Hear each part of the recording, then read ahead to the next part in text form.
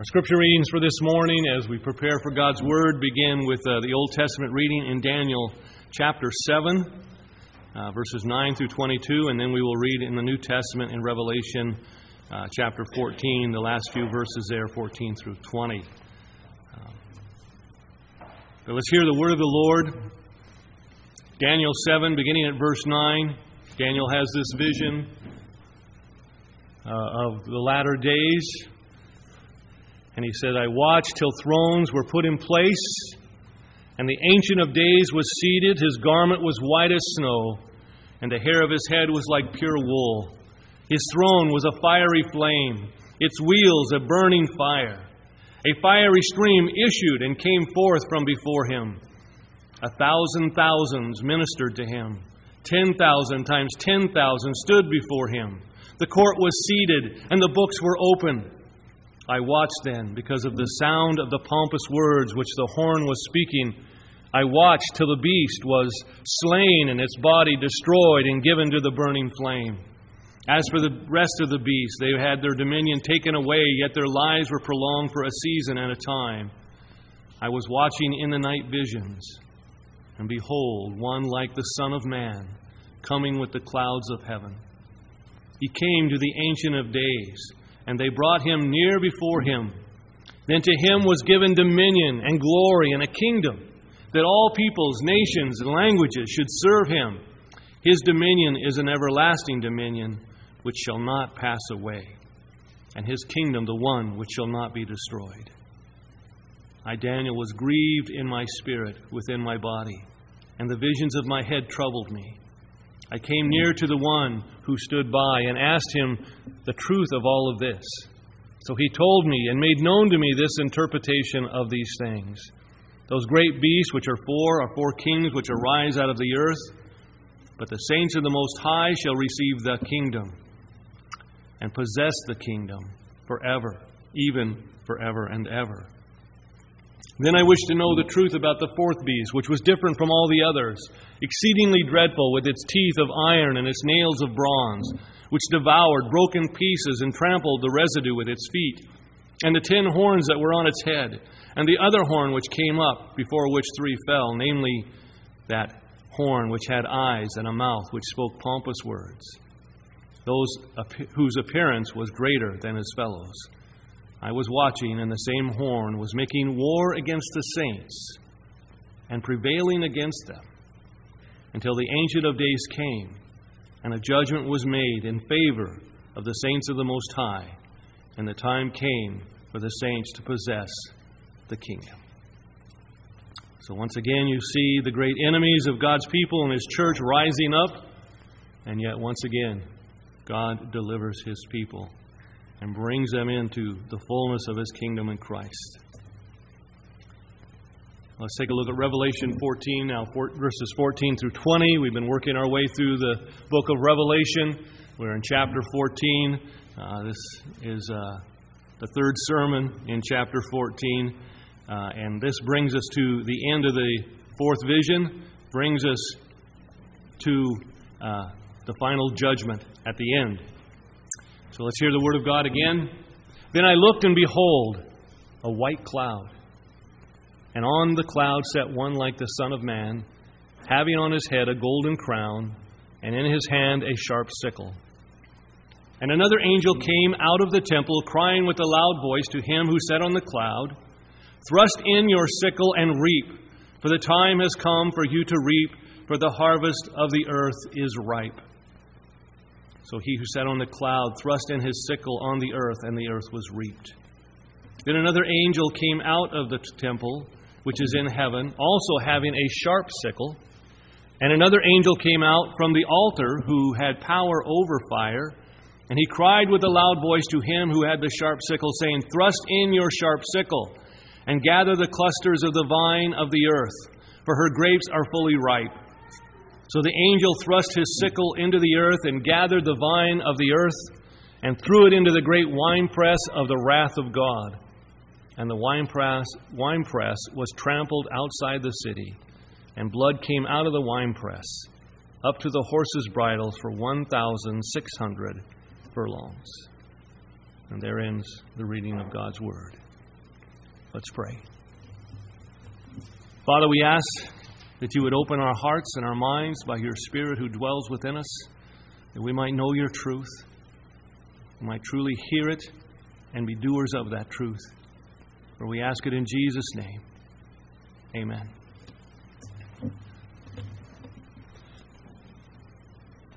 Beloved congregation of our Lord Jesus Christ, the theme of the book of the Revelation of Jesus Christ is that though life in this world is going to get rougher and rougher for Christians as the end draws near, the Lord has promised us that He will always be with us, that He will always hear our prayers, that He will work all things together for our good, and that in the end, He will come in great power and glory to deliver His people from their enemies, to judge the wicked for their sin, and to bring in the glorious kingdom of our God in all of its fullness. That's God's never-failing promise to you as your child, as His child in Christ. And really, this is not just the theme of the apocalypse of Jesus Christ. It's not just the theme of the last book of the Bible. It's really the theme of the whole Bible from beginning to end. The godly have always been persecuted. They've always been tormented. They've been killed by the ungodly. This is the life of the believer in this fallen world. But the promise of God is that this is not the way it will always be. God always delivers His people. And we see that over and over in the Scriptures. Now I want to give you an example from the book of Esther. A book where the name of God is not even mentioned.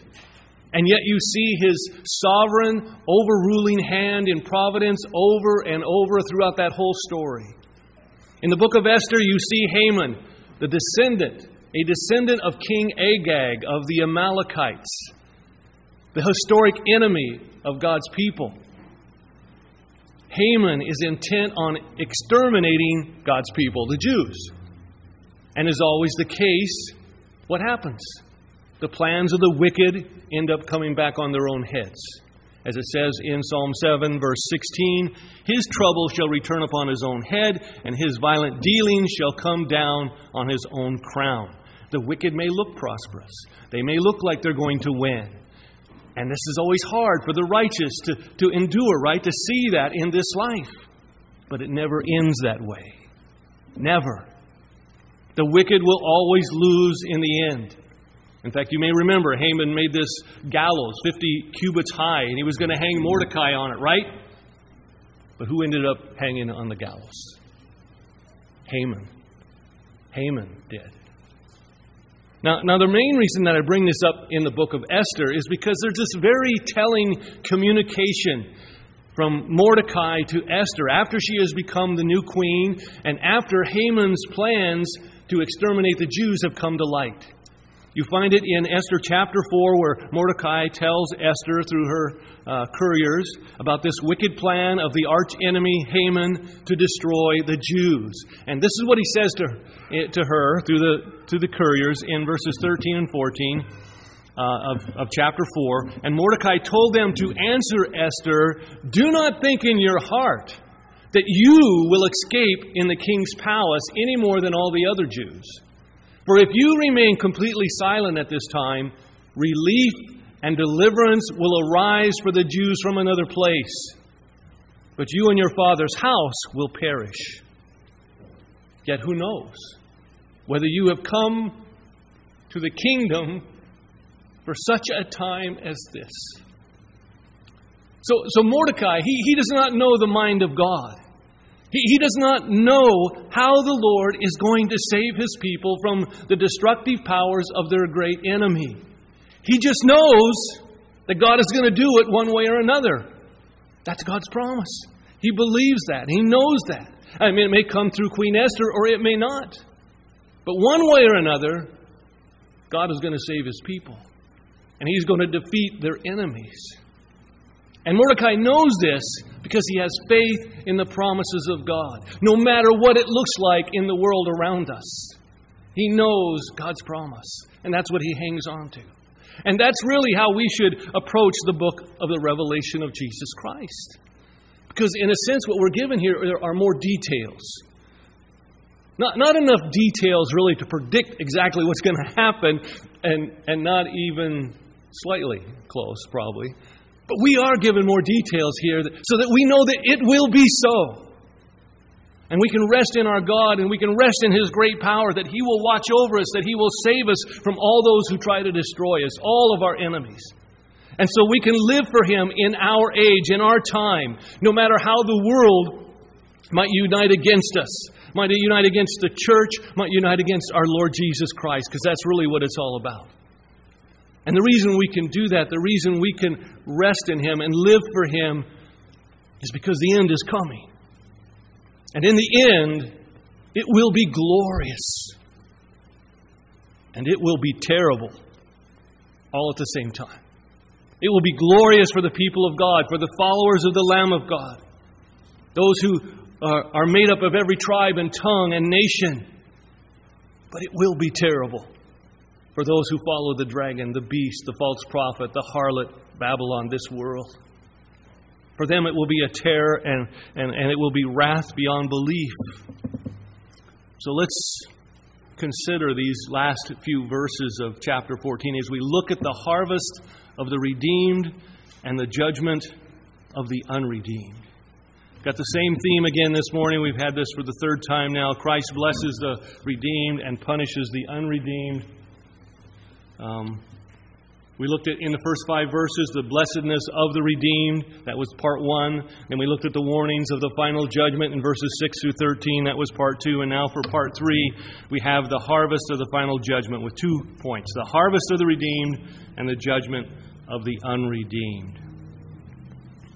Now, I have to point out again, as I did last time, I believe, that the events here in chapter 14, they don't follow a strict chronological order.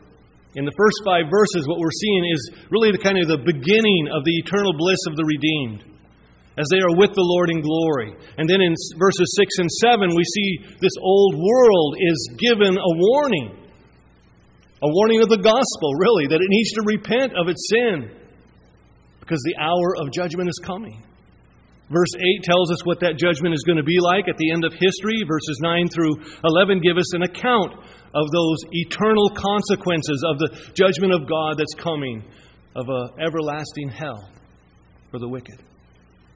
But verses 12 and 13 that we looked at last time really kind of make up the main point. They make up the center of this chapter. And they give the people of God, they give you and me an exhortation, an encouragement to persevere. To persevere now in our time, in the present, as we wait for the end that is coming. And now when we come to verses 14 through 20 of our text this morning, we're told once more that judgment is going to come at the end of the age. And so there's kind of a repetition here within this chapter, but that's really to emphasize to us the certainty and the severity and the glory that is to come when the Savior returns in the brightness of His coming. And so more is going to be added to this final scene that comes at the end of the age in our text this morning. We're going to learn a little bit more than what we've learned previously. And we're actually going to be given more details in what follows in later chapters. But for now, let's just kind of dig into what's before us here. And let's find this truth of God's Word that you and I desperately need in the day in which we live. So listen again to verse 14 as we see the picture of our Lord Jesus Christ as He comes at the end of this fourth vision. The Apostle John says, "Then I looked, and behold, a white cloud. And on the cloud sat one like the Son of Man, having on his head a golden crown, and in his hand a sharp sickle."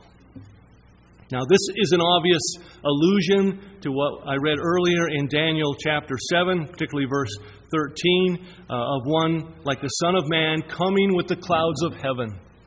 And so this is made clear by the description of the clouds.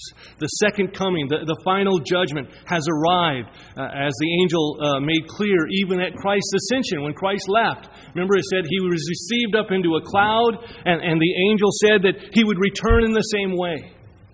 And so we should understand that the second coming of our Lord Jesus Christ, as we see it here, it's a sign of both redemption and of judgment.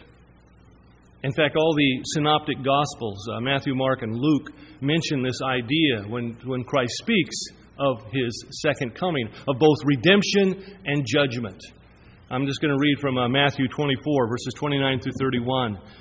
Jesus says, "Immediately after the tribulation of those days, the sun will be darkened, and the moon will not give its light. The stars will fall from heaven, and the powers of the heavens will be shaken. Then the sign of the Son of Man will appear in heaven, and then all the tribes of the earth will mourn, and they will see the Son of Man coming on the clouds of heaven with power and great glory. And He will send His angels with a great sound of a trumpet, and they will gather together His elect from the four winds, from one end of heaven to the other." So both things are there, judgment, redemption. Coming with the clouds, though, it's a sure sign to us that this is speaking about the final judgment. And you may remember when Jesus talked to His disciples, He told them that the judgment is coming for the wicked, and that the redemption is coming for the righteous, and it will all happen at the final harvest, at the end of the age. Now I want you to notice two things here about our faithful Savior as He comes for our rescue here to take us to Himself. First of all, He's described as having a golden crown on His head. He's not coming this time with the crown of thorns. He comes this time with the crown of victory. And this crown identifies our Lord Jesus as the King over all of His people. And it implies to us that we too will rule with Him. His having a crown and we being united to Him by faith, we too will have crowns. We're told that several times in the book of Revelation here, that we will wear golden crowns. But you know, the crown of Christ, it signifies more than just that He's our King. It signifies that He's the King of kings, that He's the King over His enemies as well as over His people. In fact, we'll see this later on in Revelation 19, verse 12 and 13, where we see Jesus coming forth on this white horse, and He's going to judge and make war. Remember? His eyes were like a flame of fire. And on His head were many crowns. Not just one crown, but many crowns, signifying that He's the King of all kings. And He had on it a name written on that no one knew except Himself. He was clothed in a robe dipped in blood, signifying His great work of redemption for the sake of His people, for us. And His name is called the Word of God. And then in verse 16, it says, And He has on His robe and on His thigh a name written, King of Kings and Lord of Lords. So here is the one before whom all will bow. Here is the great and mighty God, the King of heaven and earth, and He's coming. I want you to notice one more thing about this King. He not only has a crown, but He has a sharp sickle in His hand. He is prepared for the harvest, because the harvest of the world has now come. The sickle is ready. The harvest is ready. And so the end comes. Let's move on here. Verses 15 and 16. We see our Lord Jesus Christ. So now it says, And another angel came out of the temple, crying with a loud voice to Him who sat on the cloud, Thrust in your sickle and reap, for the time has come for you to reap, for the harvest of the earth is ripe. So he who sat on the cloud thrust his sickle on the earth, and the earth was reaped. Now, though this angel commands Christ to thrust in his sickle to harvest the world, to bring about the final judgment, we should not really think that this angel has some sort of authority over our Lord and Savior. The angel is merely a messenger. He's the one who brings this great shout of command from the throne room of God. He comes from the heavenly temple, and he brings this message to Christ. And when you think about it, this is kind of really keeping it in with the rest of the Scriptures.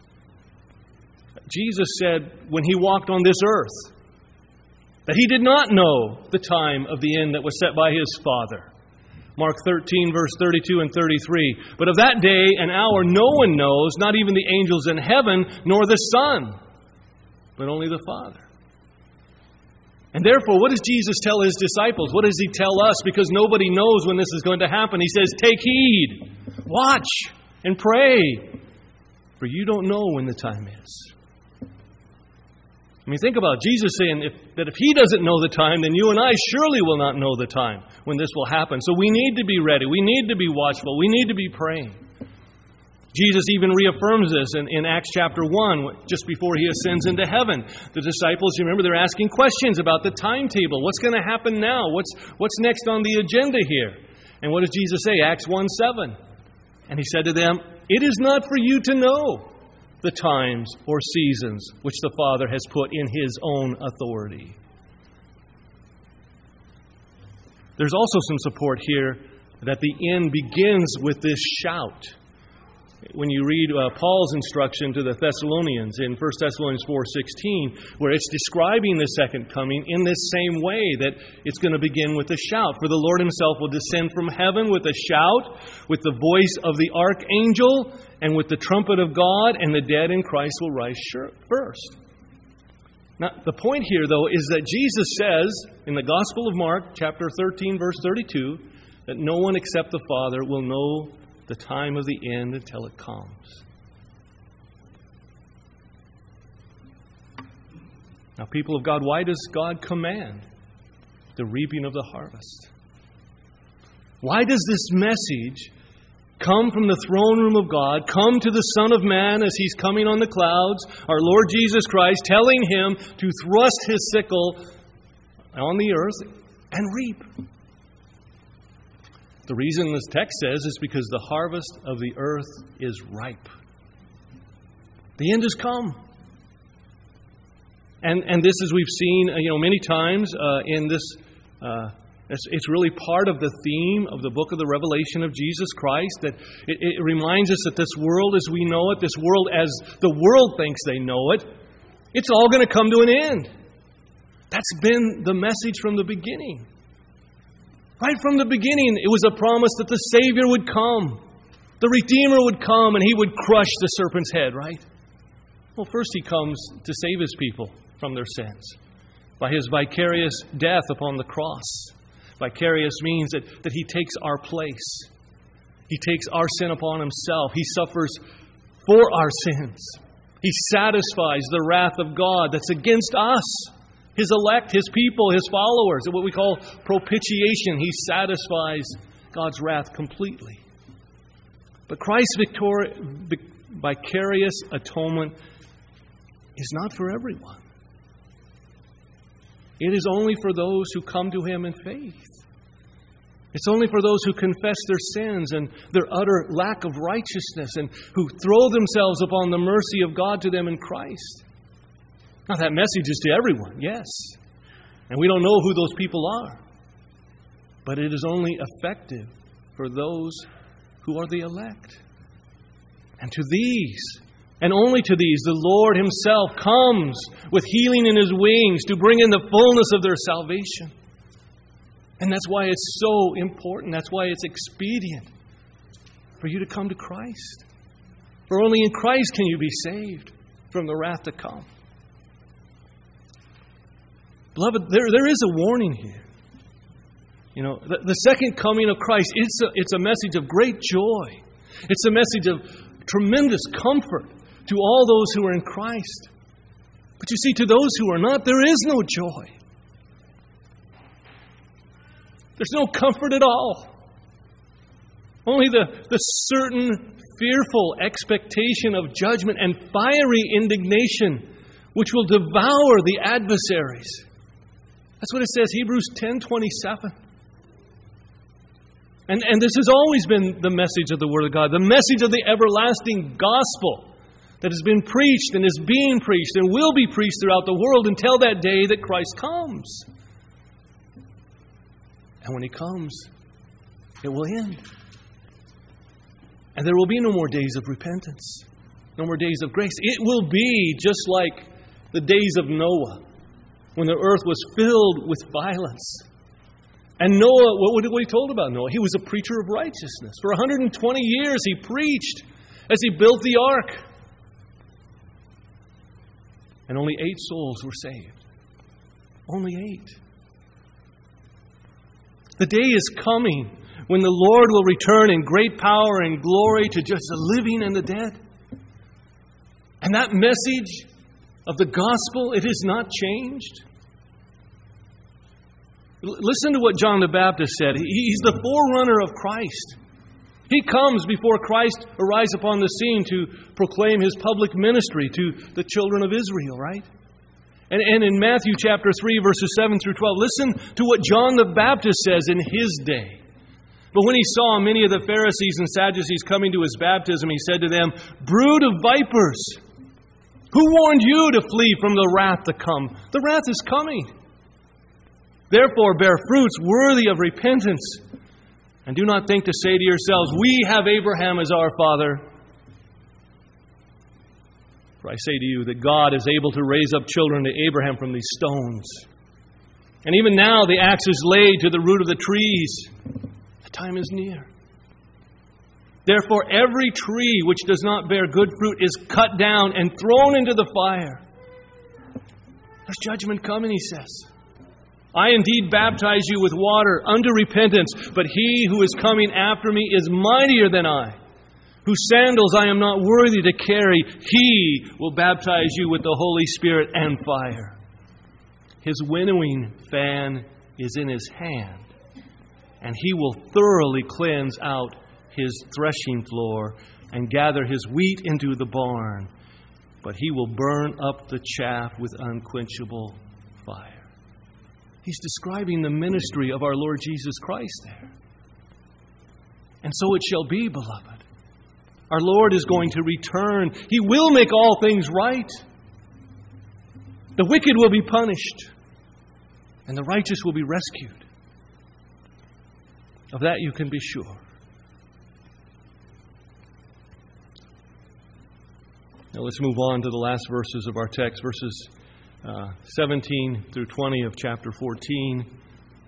It seems somewhat here that this is just kind of going over the same judgment that we saw in verses 14 through 16. But those verses that we've already looked at really are kind of entering on the harvest of the righteous. We could say it really applies to the first fruits of the harvest, because that's what happens when the first fruits are what are harvested first, right? Yes, there is a harvest, and it's going to be a complete harvest.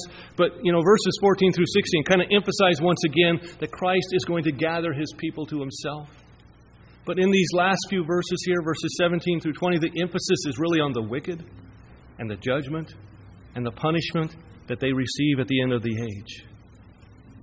So listen again to verses 17 and 18 as we see two more angels come on the scene.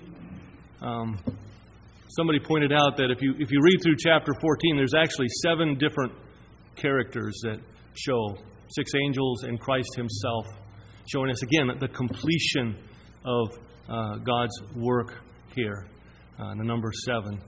But then another angel came out of the temple, which is in heaven, he also having a sharp sickle. And another angel came out from the altar who had power over fire and cried with a loud cry to him who had the sharp sickle, saying, "Thrust in your sharp sickle and gather the clusters of the vine of the earth, for her grapes are fully ripe." You'll notice there's another sharp sickle, right?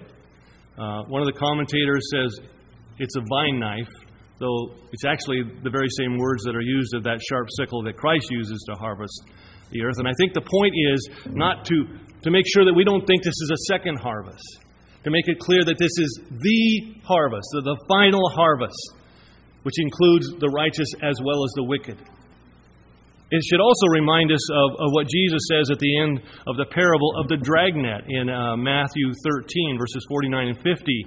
He says, "So it will be at the end of the age. The angels will come forth, separate the wicked from among the just, and cast them into the furnace of fire, and there will be wailing and gnashing of teeth." But you'll notice here, there's 2 angels, right? The first angel has the sharp sickle. He comes from the sanctuary, comes from the temple of God, and he has received orders to go forth into the world, bringing this sharp sickle of God's judgment on the wicked. He's ready, he's in position. And the second angel, we're told, comes from the altar. And I think that's an important distinction here. The second angel cries out to the first angel to thrust in the sickle of God's judgment on the wicked. And what we need to remember here is the altar is the symbol of the incense of the prayers of the saints. The prayers that ascend to the throne of God. The prayers that we heard, that we read back in chapter 6, where the saints of God said, "How long, O Lord, holy and true, until you judge and avenge our blood on those who dwell on the earth?" Remember those prayers? Remember they were given a white robe and they were told to wait a little longer until both the number of their fellow servants and their brethren who would be killed as they were was complete? Well, apparently that number's been reached. And now the judgment of God goes forth in all of its just and righteous terror. And clearly, the judgment of the wicked is the answer to the prayers of the saints. You read it in the Psalms over and over. To pray against the wicked. To pray against those who are enemies of Christ. But notice that the imagery of this judgment in the last two verses of our text this morning here, it actually begins in verse 18. The first angel is told by the second angel, to thrust in your sharp sickle, gather in the clusters of the vine of the earth, for her grapes are fully ripe. That's the imagery here, right? And that's exactly, of course, what the first angel does. He thrusts in the sickle of God's wrath into the earth. He gathers the wicked for their judgment. And then in verses 19 and 20, it continues. So the angel thrust his sickle into the earth, gathered the vine of the earth, threw it into the great winepress of the wrath of God. And the winepress was trampled outside the city. And blood came out of the winepress up to the horses' bridles for 1,600 furlongs. The vine of the earth is a symbol of the entire multitude of the wicked on this earth. Those who worship and serve the beast. Those who follow the Lamb who speaks like a dragon. Those who refuse to follow the Lamb of God, our Lord Jesus Christ. The grapes, in a sense, are individual believers. They represent those individual, the unredeemed, those whose minds and whose lives are dedicated fully to follow the dragon. And in just the same way that grapes are trampled and pressed and crushed in a winepress, so the wicked are going to be crushed and punished and destroyed everlastingly as they're thrown into the great winepress of God's wrath. Now this visual that we have here in this vision, without exception, it's a typical picture. It's a typical word picture, a metaphor of God's judgment in the Old Testament. This is not something new. In fact, we have this same picture in Joel chapter 3, where the judgment of God is described in the same way, as it too points to the final judgment that's to come at the end of the age. I want you to listen to those words of the prophet Joel in chapter 3, verses 12 through 16. Don't miss, you'll see connections here. The reference to the sickle of God's harvest as well as the winepress of God's wrath here. Let the nations be awakened and come to the valley of Jehoshaphat. For there I will sit to judge all the surrounding nations. Put in the sickle, for the harvest is ripe. Come, go down, for the winepress is full, the vats overflow, for their wickedness is great. Multitudes in the valley of decision, for the day of the Lord is near in the valley of decision. You notice these signs of judgment.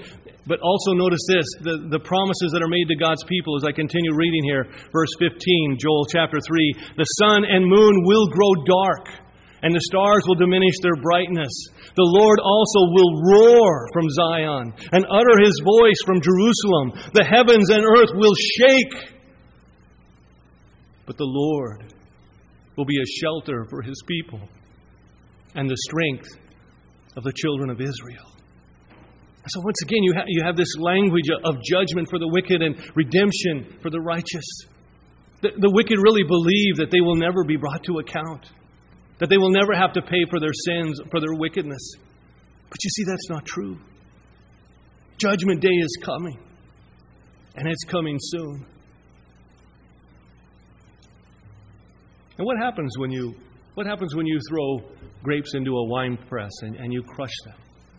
Well, the grape juice begins to flow. But you'll notice in the vision, this fourth vision that's coming to a close here, that It's blood that flows out of the winepress. And blood is a sure sign of judgment. And notice the text makes it clear that this winepress that's trampled, that flows with blood, is trampled outside the city. It's outside the city of God. It's outside of Mount Zion. It's outside of the church of our Lord Jesus Christ. There is no judgment for those who are in the city of God. None. Because of our Savior. It's only for those who are outside the city. And they will certainly be harvested. They will certainly be trampled. They will certainly be crushed.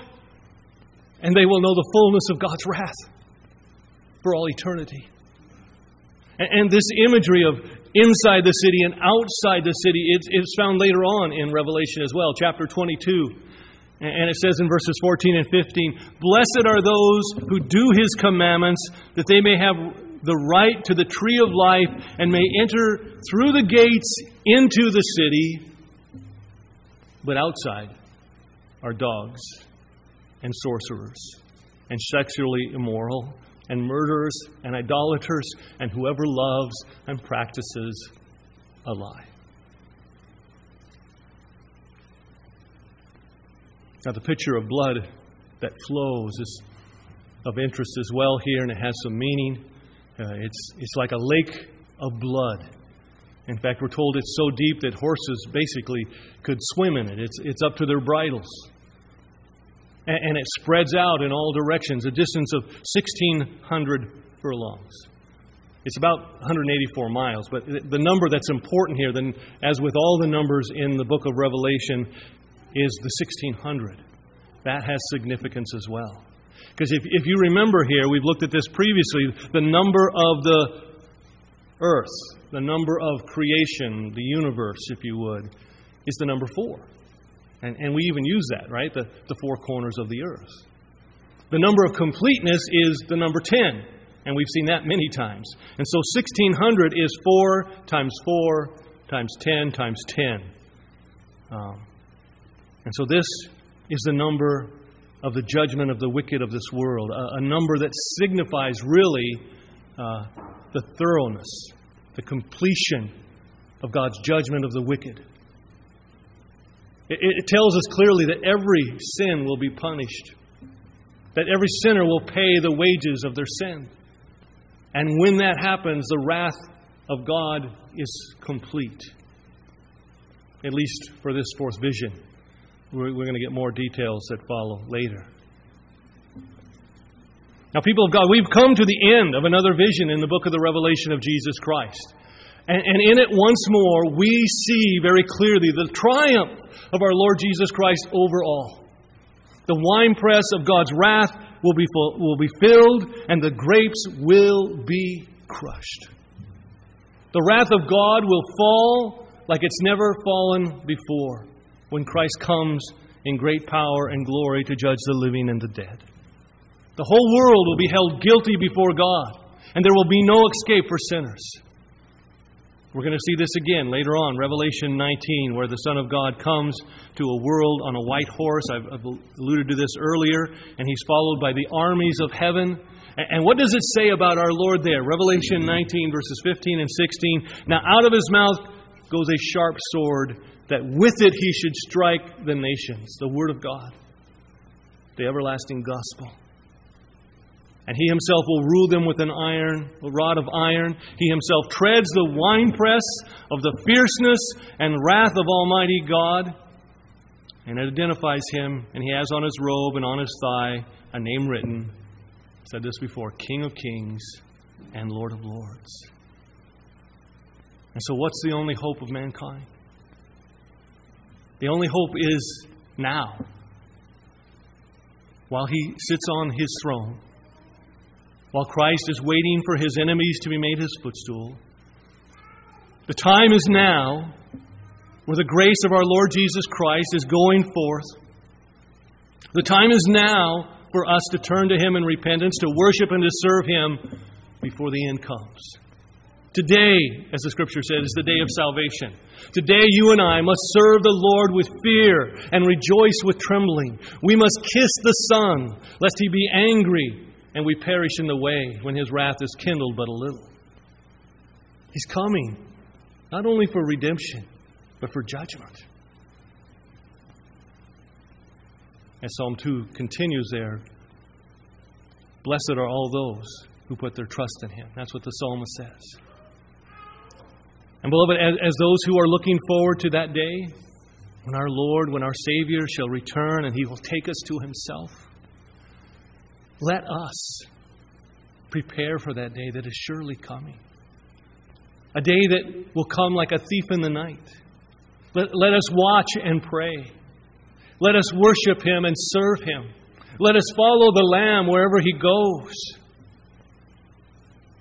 I want to close with the words of exhortation, the words of encouragement that come from the Apostle Paul to the Thessalonians as he's talking to them about the coming of the Lord and what they need to do and what you and I need to do as well.